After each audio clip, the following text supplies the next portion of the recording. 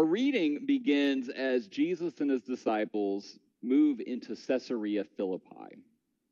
This is an easy detail to overlook since the geography of the Bible isn't familiar to us. And so most of the time we tend to gloss over when we hear a random location named in the Bible.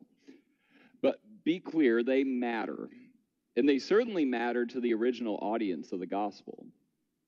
Matthew knew this, and in our reading today, he is very clear, very sure to name exactly where Jesus and his disciples were when this pivotal conversation takes place. Where they were, in that Caesarea Philippi. This is a Roman-occupied city on the northern boundary of Israel. And it's a city named for two people, Caesar, emperor of Rome, but also Herod's son, Philip. Before it was named after the Greek god Pan, and there in that city, it housed a monstrous shrine to this god of the wilderness. Location matters in the Bible. It can often give added significance to a moment in time. It can add some weight to a particular moment or conversation or event. So Matthew is clear to note that this conversation about who Jesus is and Peter's declaration of who this Jesus is, that this conversation takes place in a city that was at the crossroads of empire, but also pagan religion. As they draw near to this significant region, Jesus simply asks, "Who do people say the Son of Man is?" They respond, "He's John the Baptist or Elijah or one of the prophets." These are surely murmurings, the things that the disciples have been overhearing all along their tour with Jesus. Basically saying that, yeah, he kind of reminds them of John or Elijah, or maybe he's kind of like one of the great prophets from old. And yes, any of these comparisons would be considered a high compliment, as they're all among the all-stars of the story of Israel. But the issue here is that such an answer really means that Jesus isn't anything new. What they're saying is, we've seen this before. You know, he's kind of like so-and-so. So Jesus poses the question to his disciples. A slightly different question, but this difference really matters. Instead of saying, "Who do people say the Son of Man is?" he says, "Yeah, but who do you say that I am?" He's hoping that those closest to him, who have followed him all along the way, might have a better understanding of just who he is. Peter jumps to the occasion here, and his answer really becomes the first creed, the first confession of the church, as he says, "You are the Messiah. You are Christ. You are the anointed one, the chosen one. You're the Son of the living God." Jesus blesses Peter, and he reminds him of his nickname, saying, "You're Peter, you're rock." And then he says, "On this rock, I will build my church." He'll have authority to bind or loose and to hold the keys of the kingdom. Peter's declaration is a glimpse of genius from the otherwise foolish disciples, and that includes Peter. Throughout the gospel, these disciples simply have trouble understanding who Jesus is.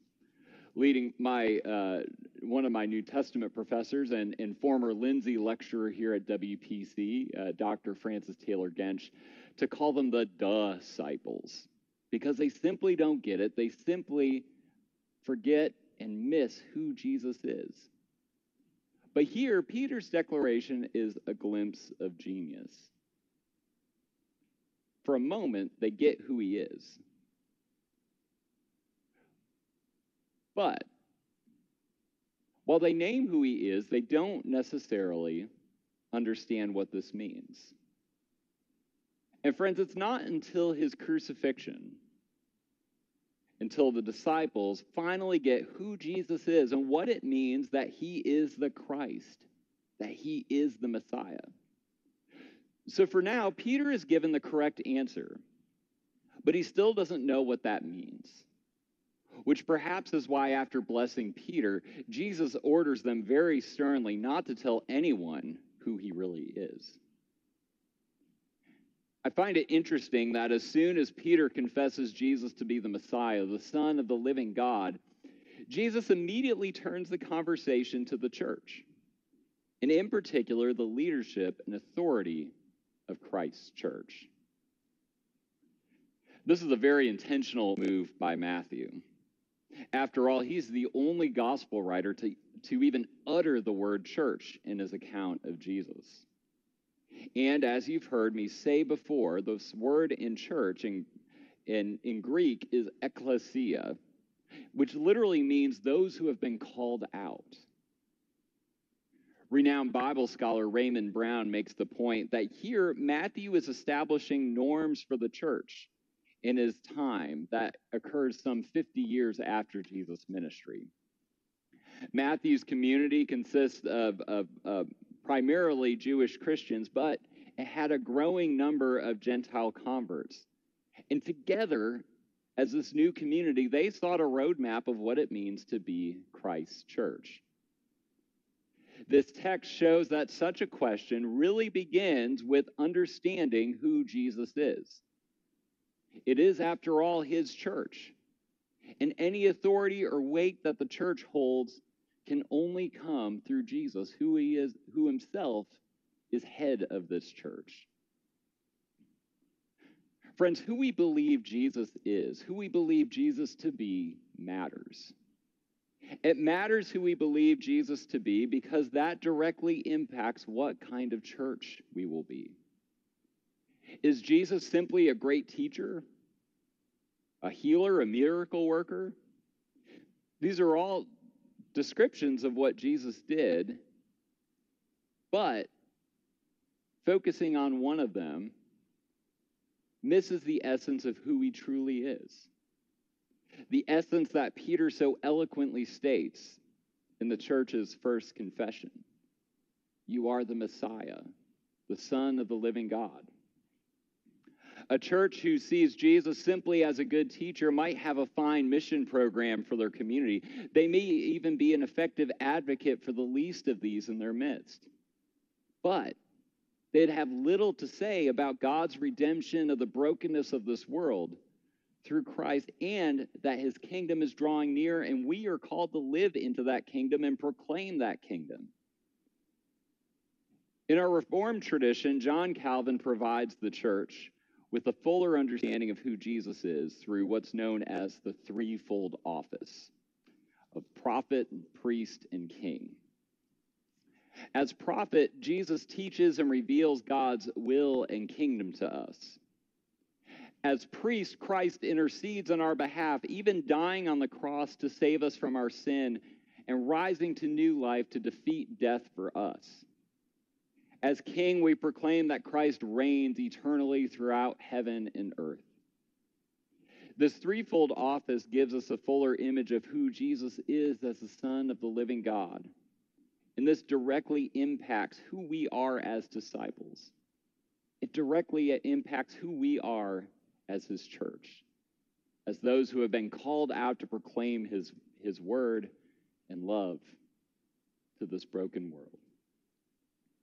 In this time of pandemic, when we're worshiping virtually and unable to gather, this has really caused the church to think anew as to who we are.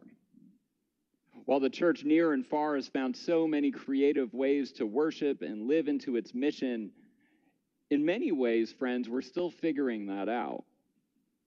Our text today reminds us that the identity of the church is always rooted, first and foremost, in who Jesus is. They're rooted in Jesus himself. In this task of thinking about the mission of the church, the first question is, who do we say that Jesus is? Then and only then can we discern what it means to be a community of his disciples, seeking to share his gospel for such a time as this. And friends, let us remember that we have been called for such a time as this to be Christ's church and to proclaim his gospel. Friends, may we continue to proclaim the good news that Jesus indeed is the Messiah, the Son of the living God, that he is indeed our prophet, priest, and king. May we do so confident that he has called us to be his disciples and that he has called us to be his church for just such a time as this.